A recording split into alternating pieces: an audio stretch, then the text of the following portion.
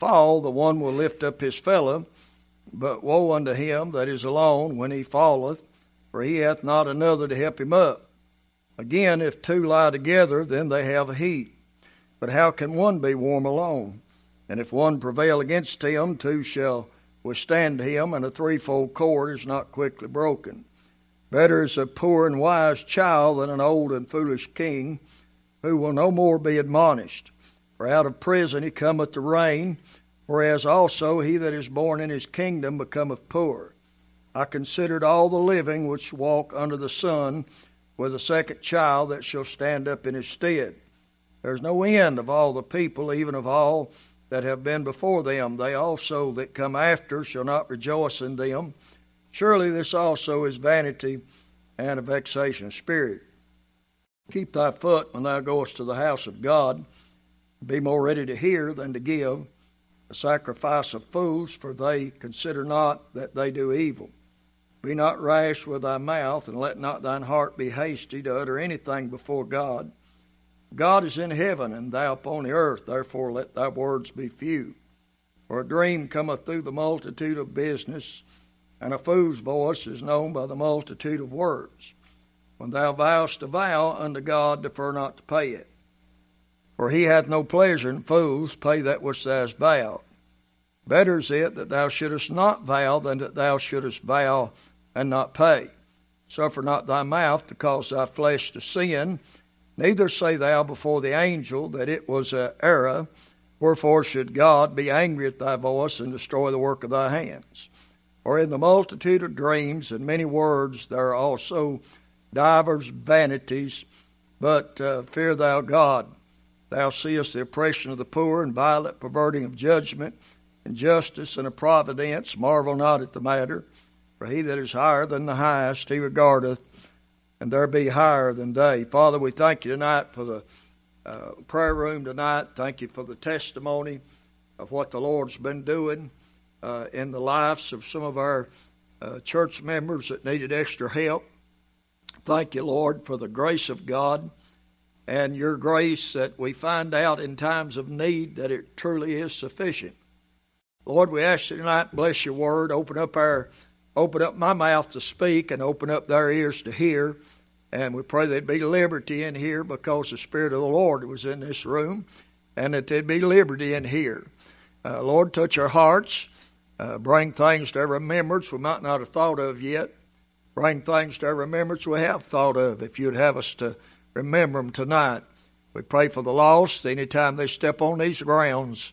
We pray, Lord, that even if they don't get saved, and we pray they will, but even if they don't get saved, we pray as soon as they get on the grounds, they'll know this is a place where the Lord is. And Lord, just have your way tonight and help me to teach. Forgive me my sins, failures, in Christ's name. Amen and amen. All right, we're going to look at verse 5, where we started at tonight. And he said, the fool foldeth his hands together, and he eateth his own flesh. What in the world does that mean? Well, in other words, sometimes we destroy ourselves because we do nothing. And that's true spiritually, and that's also true physically. I've seen folks that have problems, and the only thing they'll do is complain. And they don't try nothing. Spiritually, physically. Let's think of physically. I don't know about you, but when I'm allergic to pain. And told me, Brother Eddie, one day, he told me, he said, I don't believe in doctors and surgery. I said, you just ain't been enough pain yet. They'll make a believer out of you before you leave. But I thank God for doctors and nurses and medications and all that we've got here. And I know everybody ain't the same. Max Helen's not as much this way as I am. But when I get hurting, I'm going to take something. I'm going to try something. And I'm going to try a heating pad, or I'm going to go to the chiropractor, or I'm going to take some pills or some meth or something. I'm going to get some help somewhere. But a lot of times, and I've learned that a lot of times you can suffer for weeks Or if you just went to the doctor, if you tried something, it'd be over.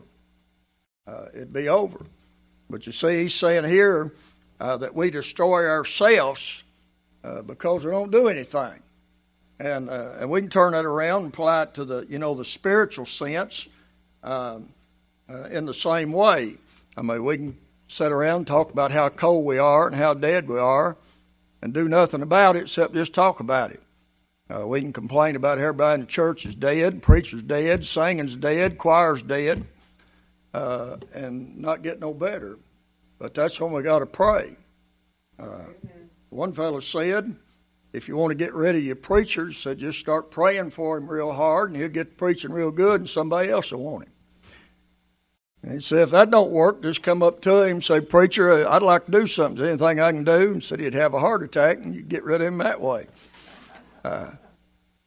So do something, try something. I always use this illustration I have for years, because everybody here knows what it is to drive a car in about a 12-inch snow, and you get off the road in a rut. If you don't do something, you ain't coming out of that rut. You got to hit the gas, the brake. You got to do something, or you're not coming out. And a lot of people get their Christian life in a rut, and they're not coming out because they don't do nothing. You got to start doing something different. Obviously, as the old saying is, if you're not satisfied the way things are and you keep doing the same thing, it's a fool that thinks anything's going to change. You got to try something different, do something different. For some people, it would be good for them to try Wednesday night service or Sunday night service or Sunday school. It would be good for them, amen? But try something. Read your Bible through. Start disciplining yourself to meet God in prayer at a certain time every day. Start witnessing to one person a day or passing out one tract a day. I mean, just try anything, do something. Because when you don't do anything, you destroy your own self. Amen? Amen. Anybody want to comment on that? All right, both testaments here in verse 6, it said, better is a handful with quietness than both the handfuls with travail and vexation of spirit. Now, connecting that with verse 5, where the Bible said the fool folded his hands together and he eateth his own flesh. In other words, you don't do nothing. Both testaments speak of helping the poor and the sick and the widows indeed, and the less fortunate. Both testaments encourage that in the New Testament and Old Testament. Now, the New Testament does not encourage us to help those who will not help themselves. The old saying is that God even won't help them that won't help themselves. But in 2 Thessalonians 3 and 10, there's a verse there Paul wrote there and about some folks there in the church at Thessalonica. And Paul said,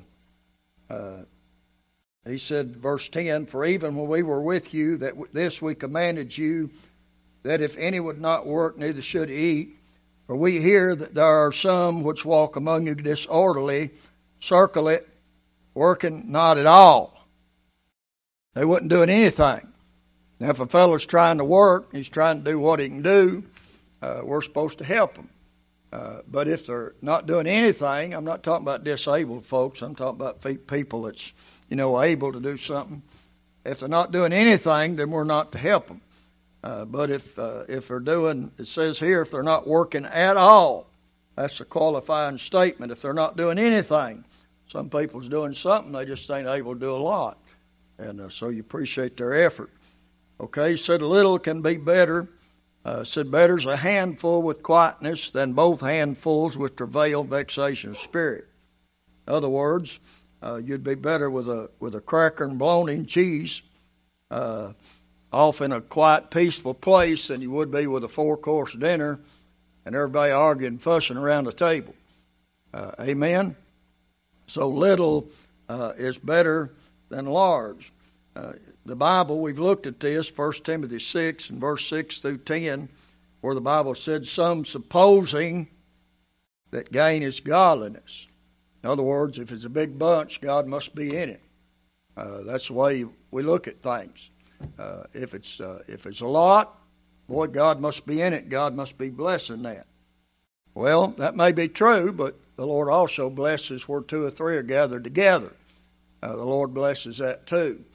And so that there's a lot in that word contentment. Godliness with contentment is great gain. If you're not content, it wouldn't matter if you had 5,000. You still wouldn't be content. And I know some people just content and smug as a bug in a rug, and they ain't got just a few, but they're content. They know that's where God wants them, and that's where the blessing is. It's where the Lord wants you. Now, we see here that Solomon said, "Then I returned, and I saw vanity under the sun." Solomon, he had so many decisions to make because he had so much. Less you have, less decisions you got to make. Isn't that true? Now you think about what Solomon had. He's the Bill Gates, the Rockefeller of his day. We read over there about all that he had and all of that. And I guess it's all right. But he had to make a lot of decisions every day. And so that wears you out. Solomon said it's vanity, vexation of spirit, wears you out. Now, let me explain it this way. If after church Sunday morning, you get in the car, and if you're like my family, you probably get in the car and you say, "Where are we going to go eat at?"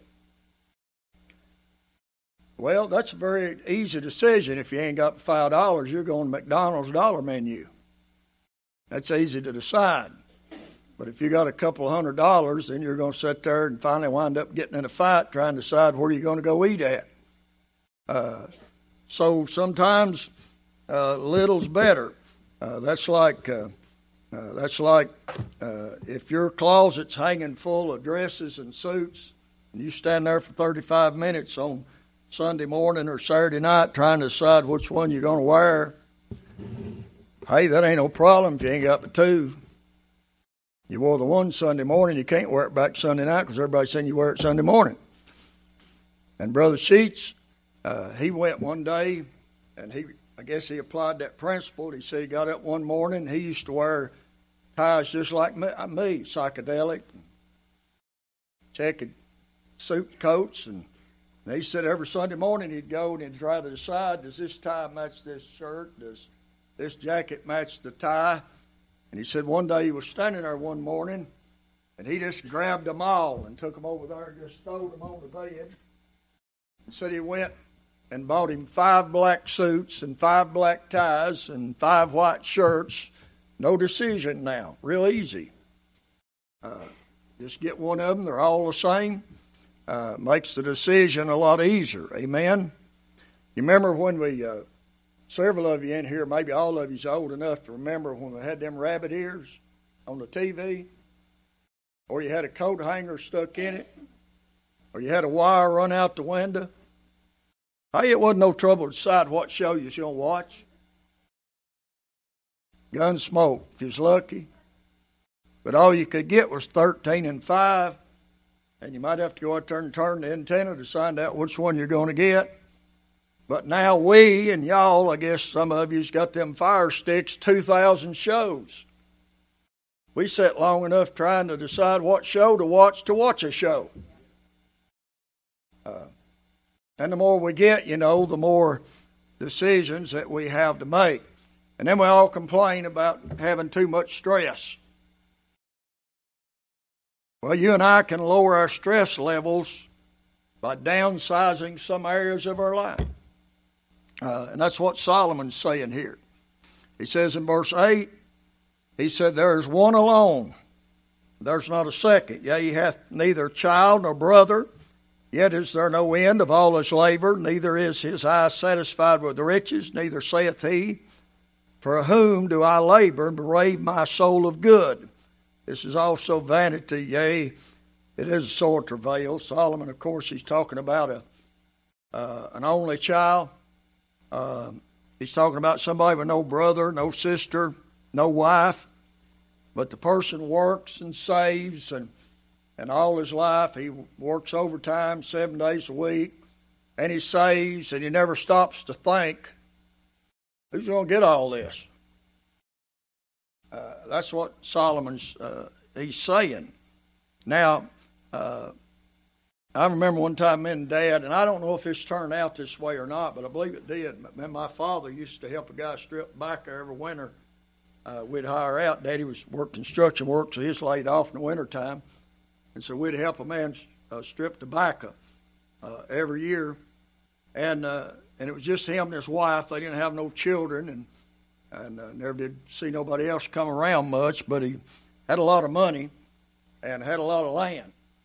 And I was told that because he had no children and he had nobody around, that he was leaving that land to the bank with one stipulation.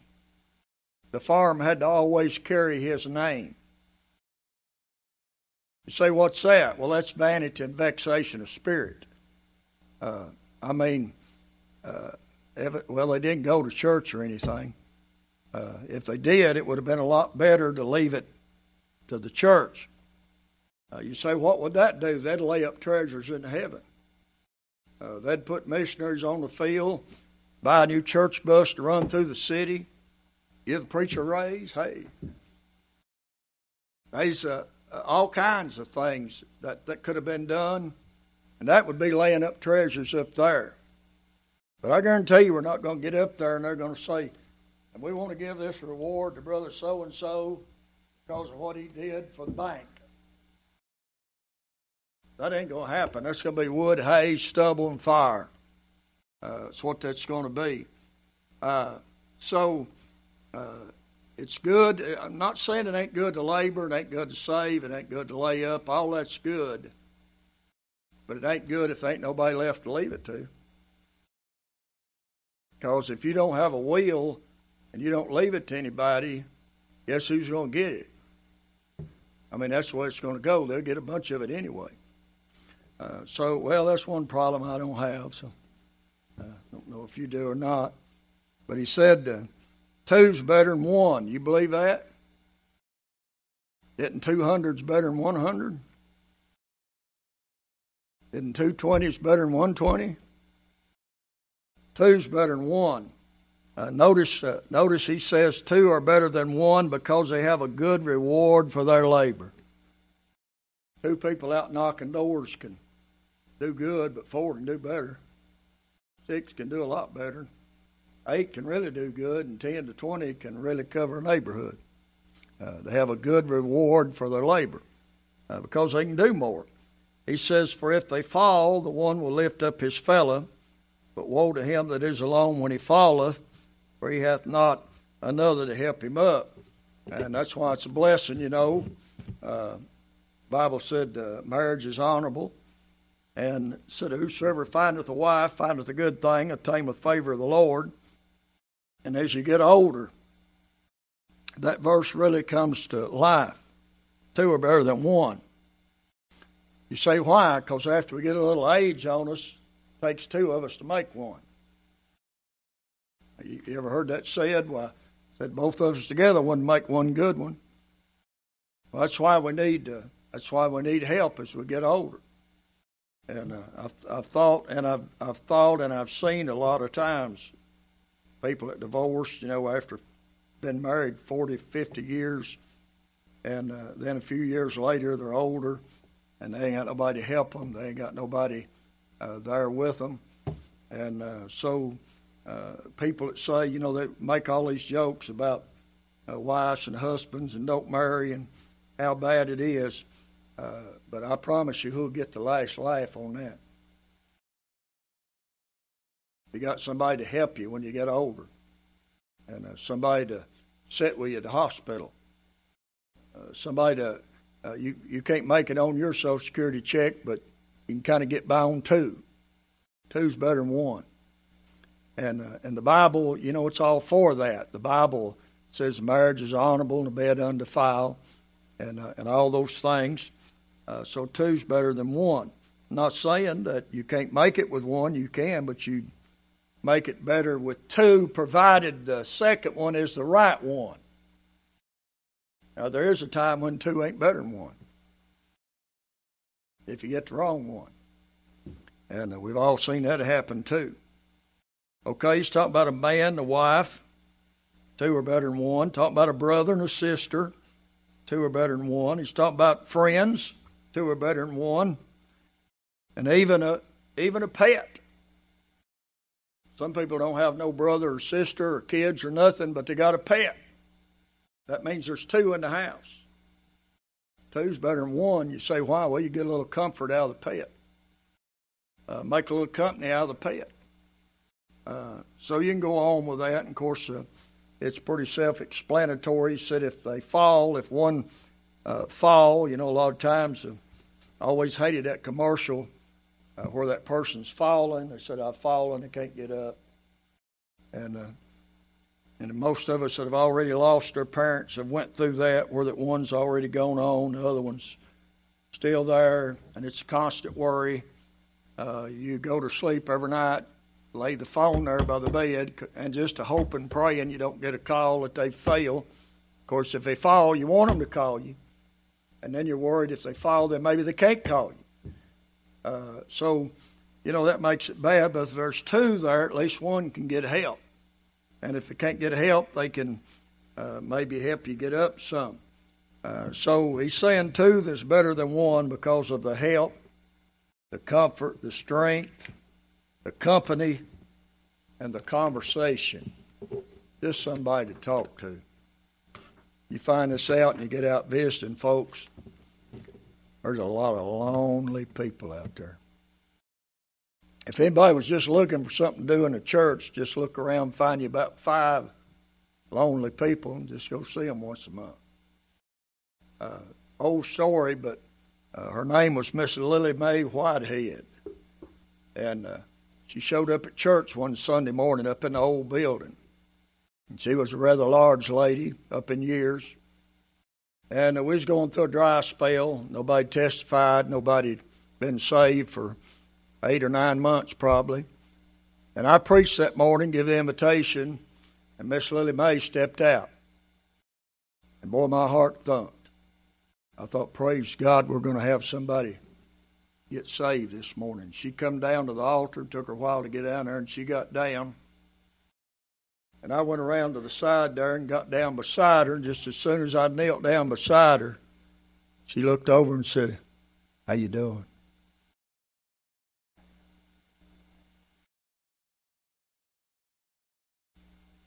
And my heart just sunk. And I went home, took some Prozac, slept a while. But I found out Miss Lily Mae's story, and it made all the difference in the world.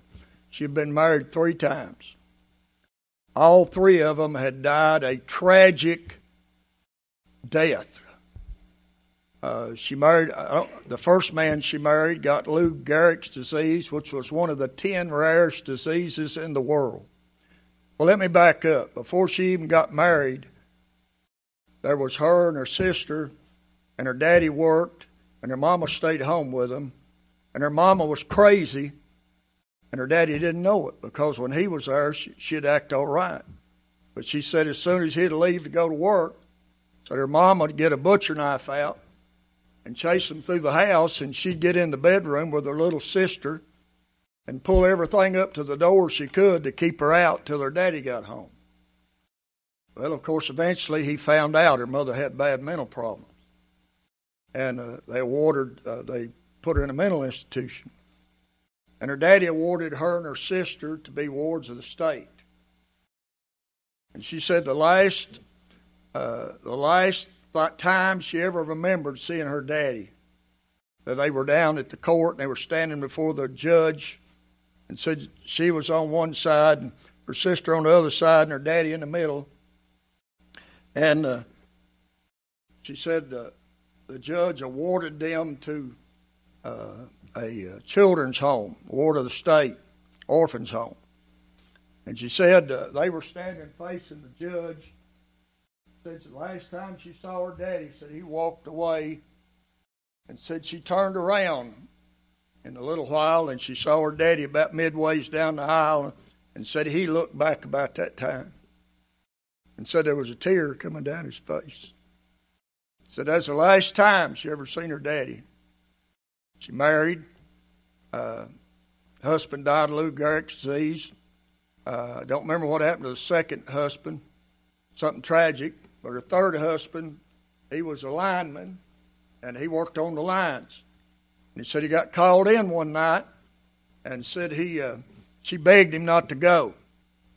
Said you had a terrible feeling. Said don't go. I just feel like you don't need to go. I just got a bad feeling. Well, he went out. It was a violent storm, lightning flashing.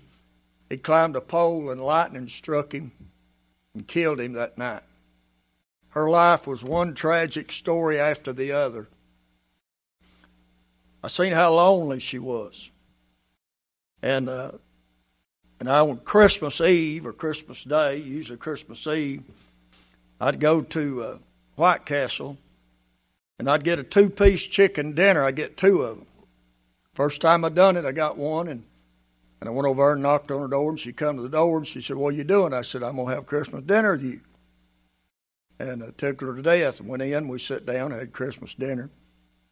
And I got to noticing she had a big stack of those Awake magazines Jehovah's Witnesses give you. And I said, Sister Lily Mae, I said, you don't need to let them people in. She said, She said, I was raised in a Baptist orphanage. I know what's right. I know what I believe. I know what they teach is all lies. I said, well, what you let them in for? I get lonesome. I want somebody to talk to. Well, that broke my heart. You know, it was a preacher that got to visiting, and I don't know if he's a preacher or not, but anyway, he wound up with a house, the whole deal. The last I've heard of her, she was in a home somewhere and died. But tragic. Didn't have nobody. One alone. If you have a kid, they can kind of watch over you and say, now, Mom, you need to watch that guy. He don't seem right to me. But you know, an old person and a lonesome, they'd about give the house just to have somebody to talk to. So that's what he's saying here. He's saying 2's better than 1. Again, if 2 lie together, they can have a heat on them cold nights. You know, your wife will say to you, or you say to her, boy, it's going to be cold tonight. We're going to have snuggle tonight.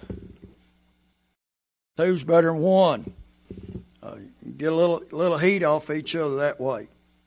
And he said, but how can 1 be warm alone? Well, he can't really. Unless you got an electric blanket. You can't get no body heat from yourself. It's all going off. You got to have somebody else there to get your body heat. And if 1 prevail against him, 2 shall withstand him. Think about Tom Malone. Dr. Tom Malone, great preacher. Brother Caleb bought me his biography the other day. And Dr. Malone, he said one night him and his wife was in the bed, and he said they heard a racket downstairs. And his wife did like yours has probably done. I hear something. And he probably done like we do. Oh, lay down. There ain't nothing in there. Yeah, go check.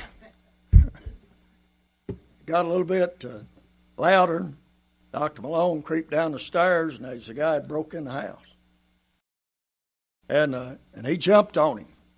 And they wrestled around there, and the guy was getting the best of him. By that time, Miss Malone had woke up, and she come down, and she jumped on him.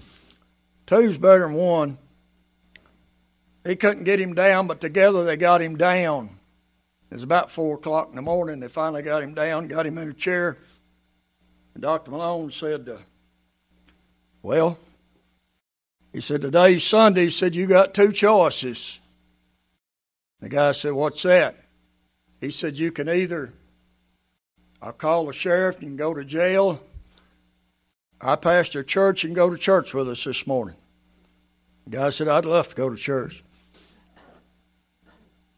And I think he went to church, wound up getting saved, and that's how the whole thing worked out. But it never would have worked that way if there hadn't been 2 of them. 2's better than 1. All right, he said, better is a poor and a wise child than an old and foolish king who will no more be admonished. Josiah was 8 years old when he began to reign, or 7 years old, and he was a good king. But Solomon, who was in line to reign, was a foolish old king. He allowed his heart to be turned to many strange women, got to building groves and worshiping idols. So sometimes somebody that looks like it's really destined to do good don't do too good. And sometimes somebody you didn't think could ever make it, they make it. So I always tell people, don't give up on your child, because right now it's giving you headaches and problems and in and out of trouble constantly. And you look across and you say, man, their child, they never give no problems, make good grades, never no trouble with the law, don't fool with drugs or alcohol. Yeah, that's right now. But all that could change. And your child could wind up better than their child. I mean, it'd be great if both of them winded up good. But you don't never know. We all know people that they'd already been told they ain't going to never amount to nothing. They ain't worth killing. Then you lose track of them. A couple of years later, you see them, they got saved, and they're in church, and they got a good job, or they got a good marriage, or they're in the ministry. Just something like that. All right, verse 15 and 16. He said, I considered all the living which walk under the sun with a second child that shall stand up in his stead. There's no end of all the people. Let me ask you if you've ever done this. Some of you that travel a lot or traveled at all. Have you ever been driving up the interstate, just passing those cars one right after the other, it's bumper to bumper, and you just think, man, there ain't no way we can win all these people to the Lord. This is crazy. We win one or two, three. Ain't no way we could ever win the world to the Lord. Well, the Bible doesn't say we got to win them. The Bible just said warn them. Warn them. And the only way we could do that is all of us working at it together. I've drove many times to revival. And Sammy went up yesterday to Louisville. We got stuck in traffic for 2 hours on the way back. They had a bad tractor-trailer accident, and we sat for a long time. But see, all them cars, far as you can see, all them trucks as far as the eye can see. I've left here going to a revival like that, and I know where I'm going. I'm going to be preaching to 20 people, 30 people. I passed 5,000 on the way up there. And the devil gets to talking and says, you're going to win them all? You're going to preach to 30 people. You passed 5,000 on the way up there. And the devil, if you listen to him, he'll get you under the sun. Vanity of vanity. But God has devised means in our generation. There's more people on the earth than there ever has been. Last count I had, 7.5 billion. That's a lot of people. Would you say 40,000 got killed in an earthquake? That's as many as Glasgow. The whole city of Glasgow wiped out in one event. But sometimes we got more people, but God has devised more ways. We may not use them, but they're there. We got internet. She's able to sit in Louisville the whole time she's been gone, watch services most of the time, only for 1 or 2. Nurses come in now, doctors in there. Social media, if it was used for the right way, be a great tool for evangelism. But most of what's on there's got nothing to do with evangelism or winning the lost. But it's there. It's there. We got TV, radio, internet. I mean, we have easily got the means to reach the whole world. At least to warn the whole world. We got the means to do that. Even in places that are not even, isolated places. Say, well, yeah, but 7 billion people, that's a lot of people. It is. I'm reminded of a story I'm sure you've heard. I've used it preaching, I'm sure others have. And it told of an old man who had a habit of walking on the beach every morning.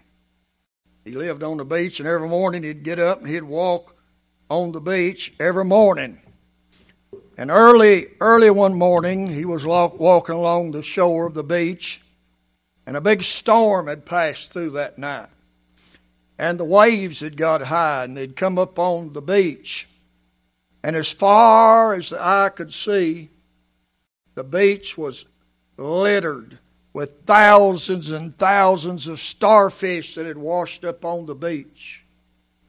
And as the old man was walking, he seen off in the distance a young boy. He couldn't really tell what he was doing, but every now and then he'd reach down and he'd throw something.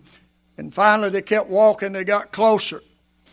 And the boy walked to where he was, and he paused for a minute. And the boy reached down, picked up one of them starfish, and he throwed it out in the sea. And the old man said, son, can I ask you what you're doing? And the young boy said, well, I'm throwing starfish back in the sea. The tide washed them in. And they can't get back. They'll die. And the old man said, son, look, there's tens of thousands of them as far as the eye can see. He said, you're not going to make any difference. The boy was stooping down, picking up one, and he picked it up, and he throwed it as far as he could. It'll make a difference to that one. We can't win the thousands, but we can make a difference to that one that comes along our weekly path. Keep one out of hell, you've done a whole lot. Amen? Amen. All right, that brings us to the end of chapter 4. We'll just stop there. We got 15 minutes to go, but we'll just stop there rather than going into chapter 5. And thank you for coming, Sister Gail. Thank you for sharing that testimony. Everybody's been praying, and they've never stopped. And every week, people asked, and we send out emails. And Brother Billy, Sister Joanne, we're praying for y'all too. And well, it's a blessing to know that God give a little ease in that after Sunday night praying. And you know what answered prayer does? It makes you want to pray.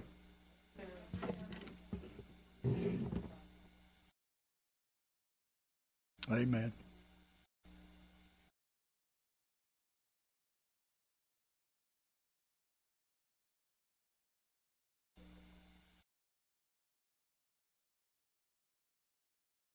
Amen.